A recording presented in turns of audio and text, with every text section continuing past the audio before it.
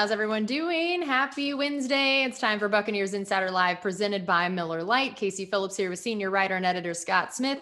And as always, this is where we take questions from you. So if you're not already watching on the Facebook page, you can head on over there and leave us a question in the comments section. I'm sure we're going to have plenty of questions today, considering we had an entire draft since our last one of these shows. Plenty for us to be talking about. So I figured as we give people a chance to start submitting some of those questions, easiest way to do is tee you up. What do you think of our draft class? What are the things that stick out to you about it? And especially when we had talked so much about what we thought the Bucs would do, what their goals would be, what did it seem like their main focuses were in terms of the things they were after in that draft? Yeah, I mean, the story's been the same for weeks now that with all the guys the Bucs were able to bring back in free agency, they went into it with no glaring needs, which is really, really rare. I mean, the Bucs had a pretty good roster at this time a year ago, but still very much needed a right tackle, and everybody knew that. So this one, they could really go in any direction they wanted. That being said, I don't think you ever truly get away from needs in a draft. I'm not sure if the Buccaneers did, followed needs or just managed to hit them while picking best player available. But if you look at some of the guys, like take the two inside linebackers that we took on the third day, KJ Britt and Grant Stewart, there was very little depth behind Levante David and Devin White. You had Kevin Minter, and that was it. And usually you have about five of those guys, and they help you a lot on special teams. And I think these guys will do that right away. Even Joe Tryon, I mean, that's our first round pick. Sure, that was probably a best player available thing, but we needed more depth rotationally. And Rob Hainsey, they want to develop a guy that can fill in either inside or outside. I even think that they wanted to get a punt return option, which they did with the wide receiver. So I don't know. I think whether by design or not, we actually did hit some, say, middling needs on the depth chart. Okay. Todd had asked about what you thought their motivation was specifically about Kyle Trask in terms of which quarterback they ended up drafting, when they drafted a quarterback, just what we feel like his role could be moving forward with this team and what the Bucs thought of him. Well, I think the Bucs thought very highly of him because, as expected, they didn't try to get in on the first round quarterbacks, and they really would have had to make a very dramatic trade to even do that. So I don't think the Bucs were ever targeting a first round back, and most quarterbacks that get taken, especially pretty high in the first round, they're expected to play pretty dang soon. And I don't think the Buccaneers were looking for a quarterback that you'd want to put on the field because they're committed to Tom Brady for at least the next two seasons. But on day two, there were three quarterbacks that were widely considered guys who would probably come off the board in the second and third round. And in addition to Kyle Trask, it was Mond from Texas A&M and Davis Mills from Stanford. The Buccaneers took the first one of those three, and then the other two went very soon, like the next couple picks after that. So I think they got the one they wanted. If they were the third one in this run, then you wouldn't know, did they really want Davis Mills? But they ended up with Kyle Trask. So they got the guy they wanted. The deal with Kyle is that he had to wait a long time to get to play football. He was a backup at his high school to Derek King. And then he had a long time in Florida to get his shot. And then when he did, he was fantastic, but you still don't have a huge body of evidence. But that was the case with a lot of quarterbacks this year. So I think it's a guy that they really see a lot. They like a lot of his traits. They like him from the neck up, as they said before the draft. And but they have plenty of time to see if they can develop him into Tom Brady's successor. Okay. And then related to that, Richard had asked, is there room for Blaine Gabbert to come back now with all this that we know we have, Tom Brady and Ryan Griffin, and now you've drafted Kyle Trask. Do you see Blaine Gabbert coming back? Yeah, I would have guessed that anyway, but that was pretty much directly addressed by, I can't remember if it was Jason. I think it was Bruce. Who said they do want to bring Blaine Gabbert back if they can make that happen. So the team Brain Trust has already said that, so I don't have to guess at this one. And yeah, you usually take four quarterbacks to training camp. So if Blaine Gabbert were to return, I think what you'd end up with is a situation where obviously you're keeping Tom Brady and you almost certainly are keeping Kyle Trask. So then the other two, him and Ryan Griffin, Blaine and Ryan Griffin, are sort of battling to see who would be the veteran backup to Tom and probably the number two guy during the season. That's interesting. Asher had asked, do you think that Ryan Succop has the kicking position secured, or do you think there will still be some competition for him coming this year?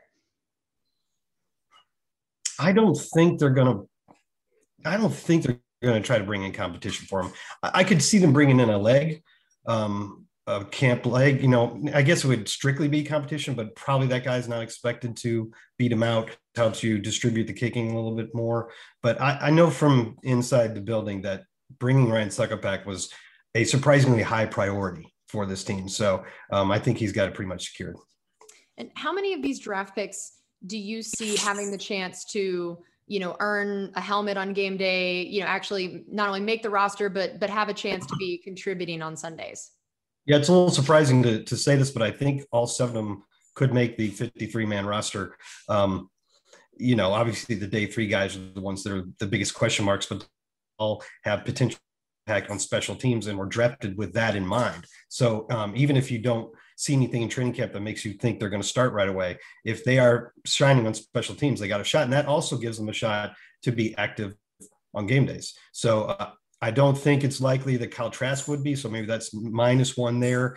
And I think Robert Hainsey, early in his career, he could be active because now you usually keep up 8 offensive linemen as opposed to when you usually kept up 7 before, because that allows you to keep up 48 guys instead of 47 on game day. Because otherwise, with the starting 5 intact, and Aaron Stinney and Giles would probably be your top reserves inside and outside, that doesn't really leave a spot. Robert Hainsey seemingly would have to beat one of those 2 guys out, but maybe he's active on game day. So you could have up to 6 of them, especially if Jaelon Darden wins the punt return job.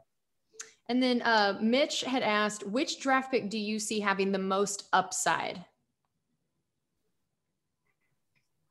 Well, I mean, I'll do 2 answers here because the obvious one is the first round pick, but that's probably too simple of an answer. He's probably looking for something else. But Joe Tryon has, I think, a lot to develop in terms of his pass rush moves with, working with JPP and Shaq Barrett and Casey Rogers and Coach Lowe and everybody. I think he's got a lot, he made a big impact in college, largely with his power moves. So if he could develop a bigger toolkit of pass rush moves, and I think he has the capability to do so, then you could get a lot more out of him. But to give a less obvious answer, I might go with Jaelon Darden, just because it seems strange to pick a guy at the receiver position when we have so many of them already. We're loaded there and it's hard to find targets. But as John Spytek explained, Jaelon Darden is a different sort of receiver than we have right now. You got Scotty Miller, but he's more of a straight line, fast guy, get down the field.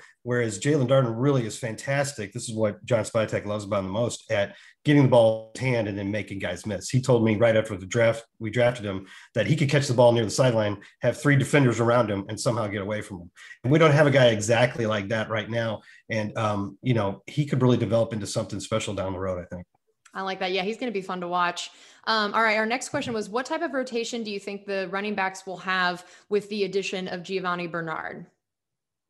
Yeah, it's a little early to know the answer to that one. I don't mean that as a cop-out, but, there's a lot of questions there because it was pretty clear for the majority of the season, for instance, that Ronald Jones was your number 1 back. And I think he got better results for most of the year than Leonard Fournette. But then after Leonard Fournette really came on at the end and in the playoffs, I'm even wondering how the distribution between those 2. And then, after those 2, there weren't a lot of snaps left for anybody else. I mean, Keyshawn Vaughn every now and then got opportunities, and basically LaShawn McCoy was hardly used after the first 3 or 4 weeks. So if they're going to get some Giovanni Bernard, and particularly his pass catching, that's going to have to be distributed a little bit different. And I don't think we know the answer to that yet. I'd be surprised if the coaches know the answer to that yet. Okay, well, that's going to do it for us on this edition of Buccaneers Insider Live, presented by Miller Lite. Thanks for all those amazing questions, as always. And we'll be back here next Wednesday morning again at 10 a.m. So be thinking of all those other draft questions we weren't able to get to this morning, and we'll see you then.